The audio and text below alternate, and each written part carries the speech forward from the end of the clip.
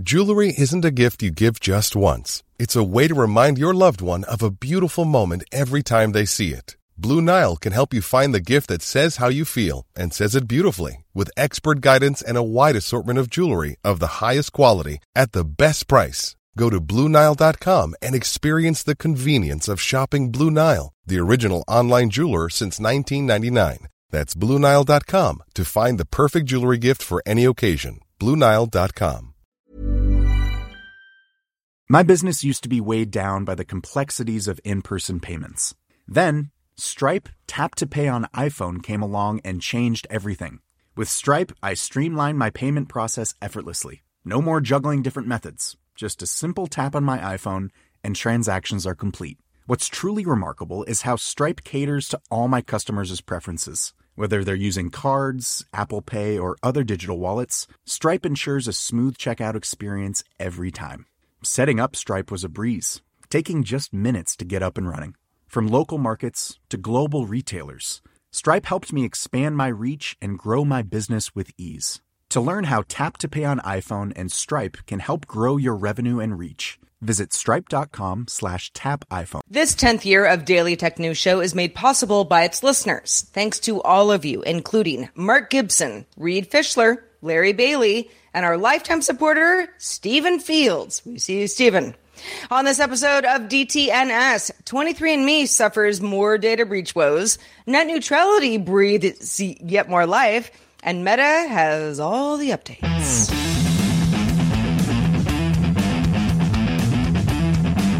This is the Daily Tech News for Thursday, October 19th, 2023. From Studio Secret Bunker, I'm Sarah Lane. From Columbus, Ohio, I'm Rob Dunwood. From the Atlanta area, I'm Nika Montford. And I'm the show's producer, Roger Chen. We were talking before the show about how we all feel about data breaches and what makes data, particularly sensitive data. We will get to all of that in this here show, but let's start with the quick hits. In its Q3 earnings report, Netflix announced it had gained 8.76 million global subscribers during the quarter, which beat expectations. So analysts were pretty happy about that. Revenue was also up 7.8% year over year to $8.54 billion. And overall memberships were up 10.8% year over year to 247.15 million. The company is also raising prices in the U.S., with its basic plan now $11.99 per month. That's up from $9.99. And the premium plan now $22.99 per month, up from $19.99. Netflix is also increasing some prices in the UK and France. Those on ad-supported and standard ad-free plans aren't affected by the price hikes, at least not yet. Nokia announced it is cutting up to 14,000 jobs by the end of 2026 after reporting a 20% drop in sales between July and September, prompting cost-cutting measures. 400 million euros in 2024, 300 million euros in 2025. Nokia says this is a necessary step to adjust to market uncertainty and protect long-term profitability and competitiveness. Man, cutting 14,000 jobs and you still have around 75,000. Yeah, that's a lot. It's a big company. That's a lot. Big company.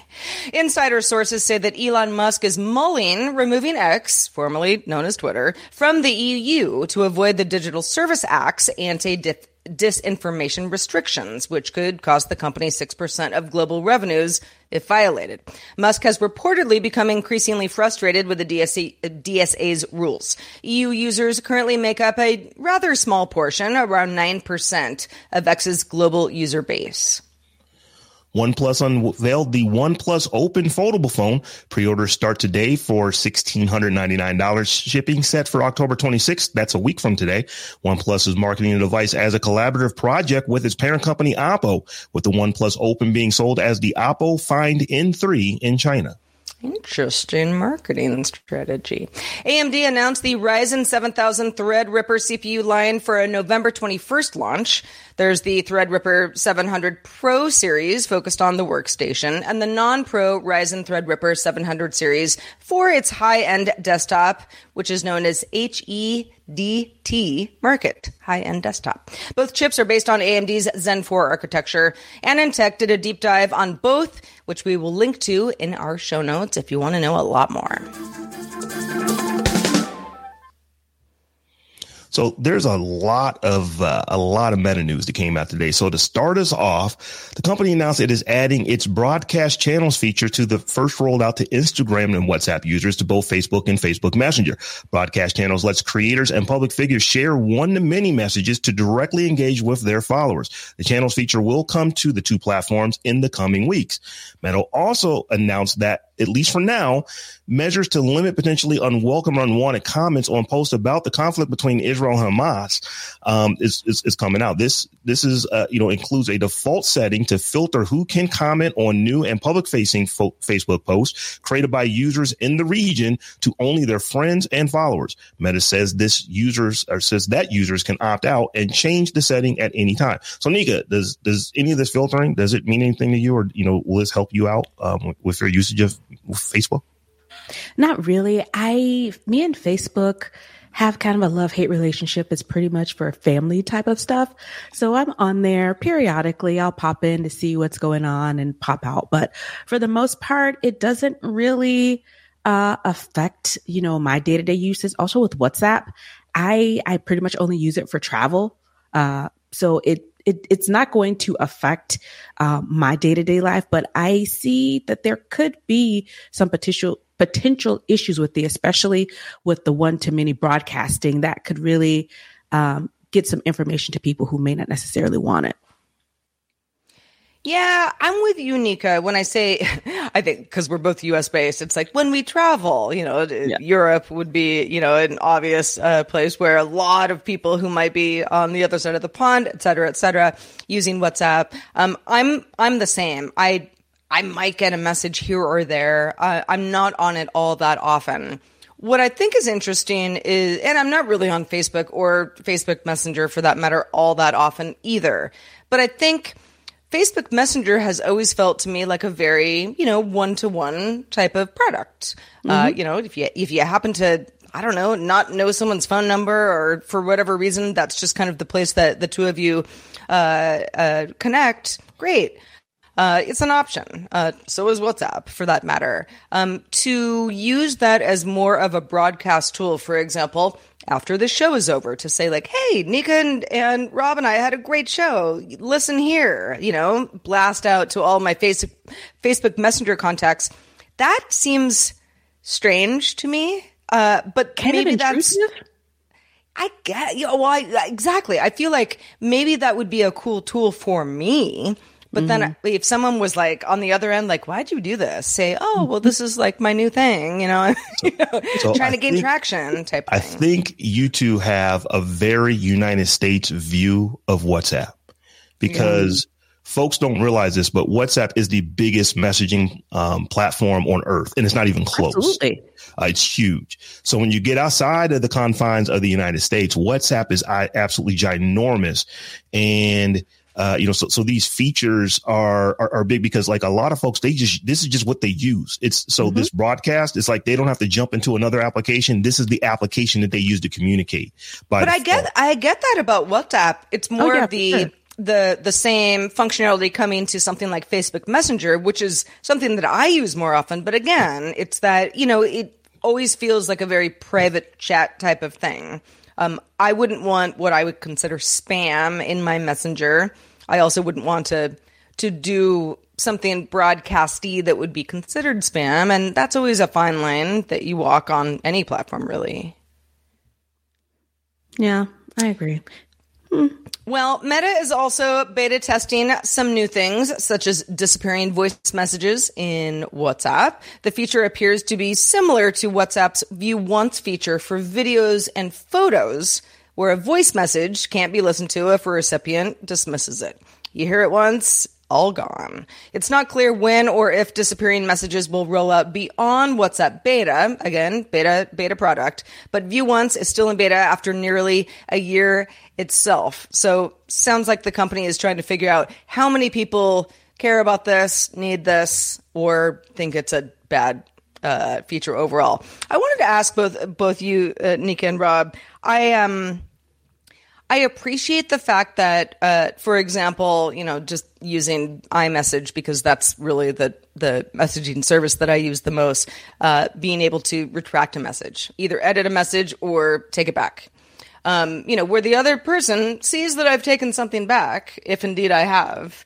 I think that, more control is better. It's good that both parties are at least understanding that there was a message sent that was then rescinded. But, yeah, I mean, I guess there's certainly the side of things of, well, what did you say that was so bad that, it had to disappear type thing. But otherwise, this seems to be a feature that we're just all getting pretty used to. Sometimes things are ephemeral. They don't last forever. You're meant to listen to it and it goes away. For me, it's one of those things where if I delete a message, it's probably because of typo. And if I can't edit it, it's like, let me delete it and retype it again correctly rather than, oh my God, it's something I didn't mean to send. That's pretty much, my usage of it. But I could see where, if you send something that you either sent at the height of an emotion that you're like, what, I shouldn't have sent that. I didn't mean it. And you want to pull it back. I can see that. Yeah. Disappearing messages, I just think I might be the wrong demographic for it. This stuff exists in like Snapchat and other applications that my kids use, and they love it. So I will just concede that I don't understand why this feature is such a big deal. Every time somebody sends me something where it's like, ooh, it's like a, disappearing, I assume it's like, are you going to give me your social security number? Like, what are you about to tell me? That's so crazy that like it could never be heard again. Like, a lot of pressure. But again, this is, like you said, Rob, something that the younger set are pretty familiar with across multiple platforms. Before we move on, Meta CEO Mark Zuckerberg, perhaps you've heard of him, also announced on Thursday that WhatsApp is rolling out multiple account switching on single Android devices. So if you have an Android phone and you say, I've been waiting for this feature, well, the company has listened. All right. Let's talk about DNA stealing, or at least the stealing of the data of your DNA. The apparent same hacker who previously leaked user data stolen from the genetic testing company 23andMe, we talked about this a couple weeks ago on the show, had leaked millions of new user records. Has, anyway. So, Rob, let's get everybody caught up on what the latest is. So 2 weeks ago on October 6th, 23andMe disclosed that hackers had obtained some user data through credential stuffing, a term for where hackers try combinations of usernames or emails and corresponding passwords that are already public from other data breaches, basically taking advantage of anyone reusing passwords. On Tuesday, the hacker going by the name Gollum published a data set of 23andMe user information, which included records of 4 million users on the cybercrime forum, breach forums. TechCrunch reports that at least some of this data matches 23andMe user and genetic information. Now, not surprisingly, 23andMe has prompted users to change passwords, turn on two-factor auth, also said it is launching an investigation with help from third-party forensic experts to figure out what happened here. The company also has an opt-in feature called DNA Relatives, and this might be interesting because what it does is let users see the data of other opted-in users, opt-in, keyword, key term here, whose genetic data might match theirs.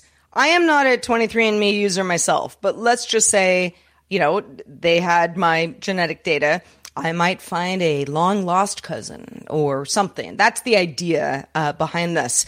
But if I have the feature turned on and so does somebody else, and somehow our data gets connected, whoever's scraping that data could potentially scrape the data from both people that are deemed relatives in the scenario. Potentially. Back on August 11th, a hacker on a different forum called Hydra advertised a set of 23andMe user data as well. That set of user data matched some of the user records that were leaked a couple of weeks ago. This is according to TechCrunch, who did some deep diving into this data itself. Now, Nika, stolen data is stolen data. If your data is stolen, you're not happy about it. But when a data breach is DNA stolen data, do you think that's different? Absolutely. You can change a username. You can change an email. You can change a password. You can turn on two-factor. But what you can't do is change your DNA. I don't use any of the genealogy type of products. I would love to know where my ancestry originates. But for me, the idea of my physical matter, physical DNA that's specific to me is floating around out there, knowing that I don't think companies really take into account, the level of security that's needed when you're protecting not only digital data, but physical data. I just don't want to take that chance. And I'm not going to take that chance that, conspiracy theory tinfoil hat on that, this data gets out, a part of me gets cloned, or, you never know what is down the road in this technological advanced society, or what people are working on and think tanks, and, the tech could already be there. We just don't know it. And it's just like, it's a little bit too sus for me to be willing to hand that off. Rob, where do you stand on this? To quote Nika's co-host from Snob West, Terrence Gaines, you're not going to catch me slipping. This is exactly why you would never find my information in a site like this. The breach part of it is bad enough, and that's horrible. But I don't know that I put enough trust in companies not to nefariously use that data to my detriment at some time in the future. So as far as genealogy is concerned, with me and my family, for example. Yeah, exactly. It's like, oh, we can't insure you because we saw your 23andMe data and you have this marker, so we're not going to insure you. Mm-hmm. I just think those kind of things will ultimately happen. So like I said, for genealogy, for me, it's got to come from somebody named Granny, Big Mama, or an aunt whose first name is hyphenated with "an" at the end. We got to trace it back physically. Exactly. I need people to do it. I don't want to I don't want to spit into a cup and then, and send this off. And you now have my essence in a database that can be used for nefarious reasons. And I really hope that this particular hack, unlike the last pack hack, where it just keeps getting worse and worse every 2 or 3 weeks, we just keep hearing another shoe fall where, it's a little worse than we thought. It's a little worse than we thought. I hope that is not the case here. Some years ago, and trust me, when I adopted my dog, within like a month, I sent his DNA off, and got it back because I wanted to know what kind of breed of dog I had. There were some surprises there. It was fun. My mother has been hounding me for years to do something, 23andMe or, Ancestry.com or whatever, a DNA test, because there's certain things from my dad's side that I'm really the only one who would know at this point. It doesn't change anyone's life. And therefore, I've been just kind of like, I don't know, it's on the list of things that I'll never do. But a couple of years ago, one of my cousins, I asked her, have you done that, any surprises? She said, I would never do that. They're going to put you at a crime scene, with your DNA. And at the time I laughed and said, okay, tinfoil hat. Speaking of, but the more I think about it, the more I'm like, yeah. When it comes to large swaths of data, such as this, being in, I don't know, a variety of online forums for whatever reason, it starts to get a little weird. It starts to, it really makes you think. It's not just about, I had a stupid password that I reused too many times. But that is, like you said, Nika, earlier, that is your very personal, unless you're an identical twin, nobody's got that genetic makeup that you do. And that is data that should not get outside the healthcare system unless it's meant to help us. Yeah, once you have it, you have it. There's no going back on that. Yeah, exactly. Yeah. Let me just change my DNA password. And then, I'll just be, anonymous again. Best of luck, all. Best of luck. So if you want to stay up to date on the fast moving world of artificial intelligence, you need to listen to AI Name This Show. It launched during DTNS Experiment Week in August. Each week, Tristan Jutra and Tasia Custode wade through the hype and doomsaying to keep you informed about the latest news in the AI world. Catch it at AINameThisShow.com.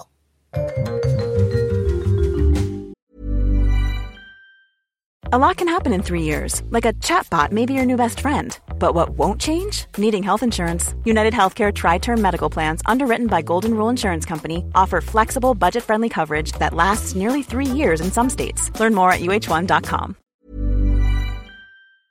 My business used to be weighed down by the complexities of in-person payments. Then, Stripe Tap to Pay on iPhone came along and changed everything. With Stripe, I streamlined my payment process effortlessly. No more juggling different methods. Just a simple tap on my iPhone and transactions are complete. What's truly remarkable is how Stripe caters to all my customers' preferences. Whether they're using cards, Apple Pay, or other digital wallets, Stripe ensures a smooth checkout experience every time. Setting up Stripe was a breeze, taking just minutes to get up and running. From local markets to global retailers, Stripe helped me expand my reach and grow my business with ease. To learn how Tap to Pay on iPhone and Stripe can help grow your revenue and reach, visit stripe.com/tapiphone. The Claude 3 model family from Anthropic is your one-stop shop for enterprise AI. With models at every point on the price-performance curve, you no longer have to make trade-offs between intelligence, speed, and cost.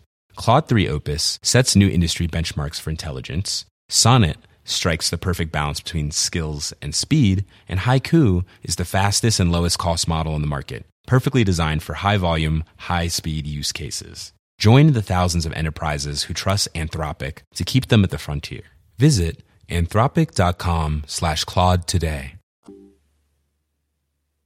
All right, this is good news for a lot of folks, although there are dissenting opinions, like there are for a lot of things. The U.S. Federal Communications Commission is officially reestablishing net neutrality. Okay, well, looking to, making further steps toward that goal.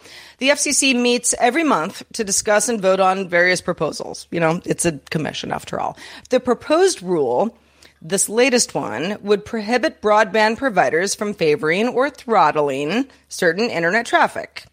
Thursday, the FCC voted 3-2 to put the Notice of Proposed Rulemaking, or NPRM, you might see that acronym around after today a lot more, up for public comment, after which it would go for another vote in several months' time. So nothing is being decided today, but it is moving in that direction. As we've talked about on DTNS quite a bit over the years, net neutrality rules have swung back and forth. The current rules attributed to former FCC Chairman Ajit Pai, who successfully overturned net neutrality during his tenure.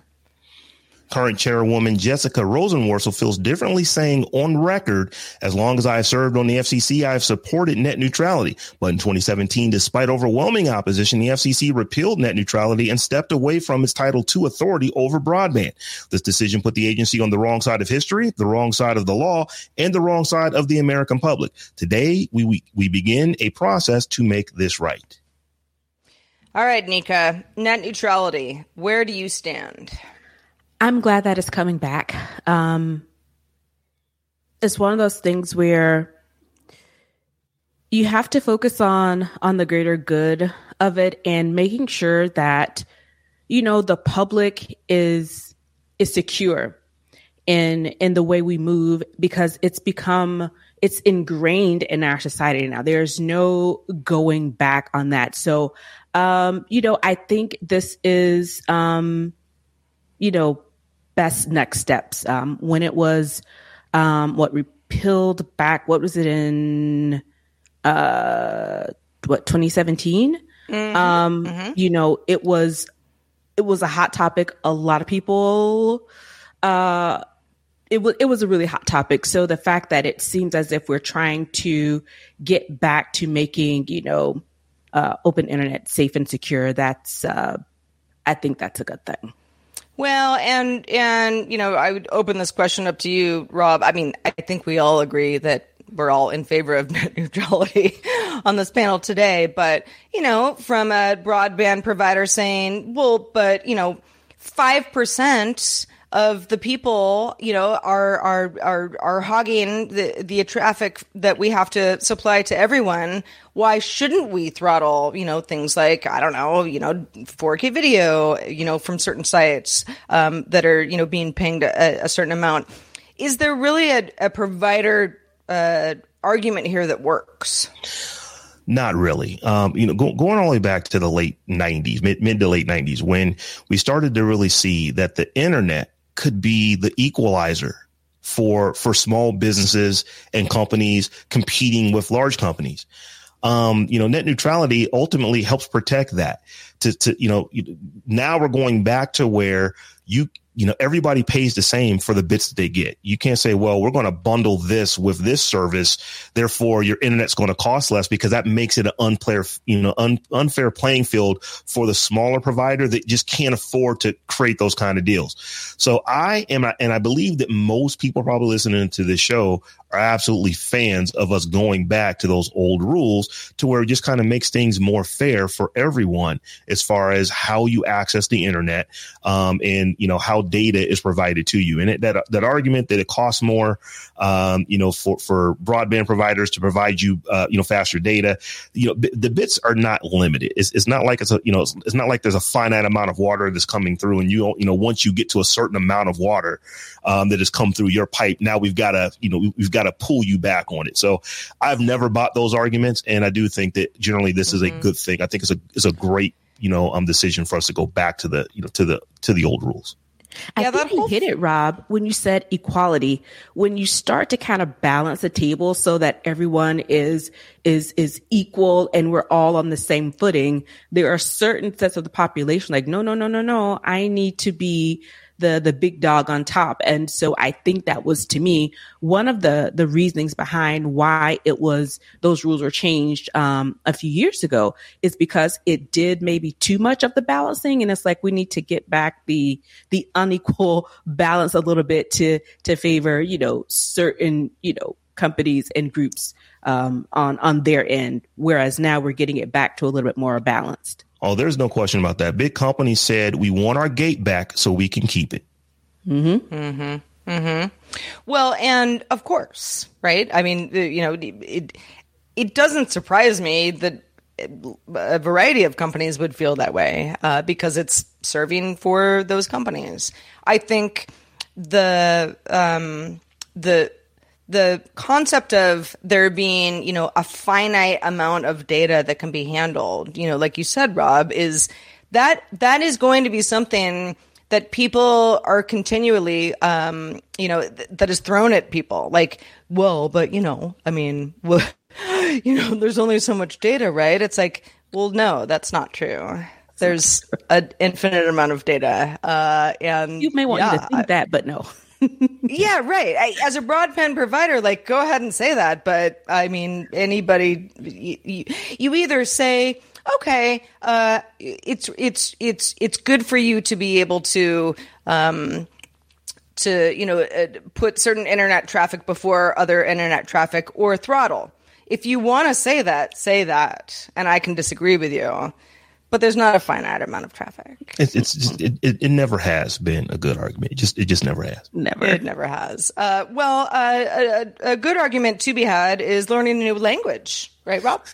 Absolutely. For years, Duolingo has been the de facto app for learning a new language. Enter a new challenger, however. Google, the company, Google's coming into the space. The company is rolling out a new search feature designed to help people practice and improve their English speaking skills. The feature is marketed toward Android users in Argentina, Colombia, India, Indonesia, Mexico, and Venezuela, and is designed to teach English with personalized feedback. With more countries and languages to come in the future, the feature will provide interactive speaking practice for language learners translating to or from English, Google said in a blog post.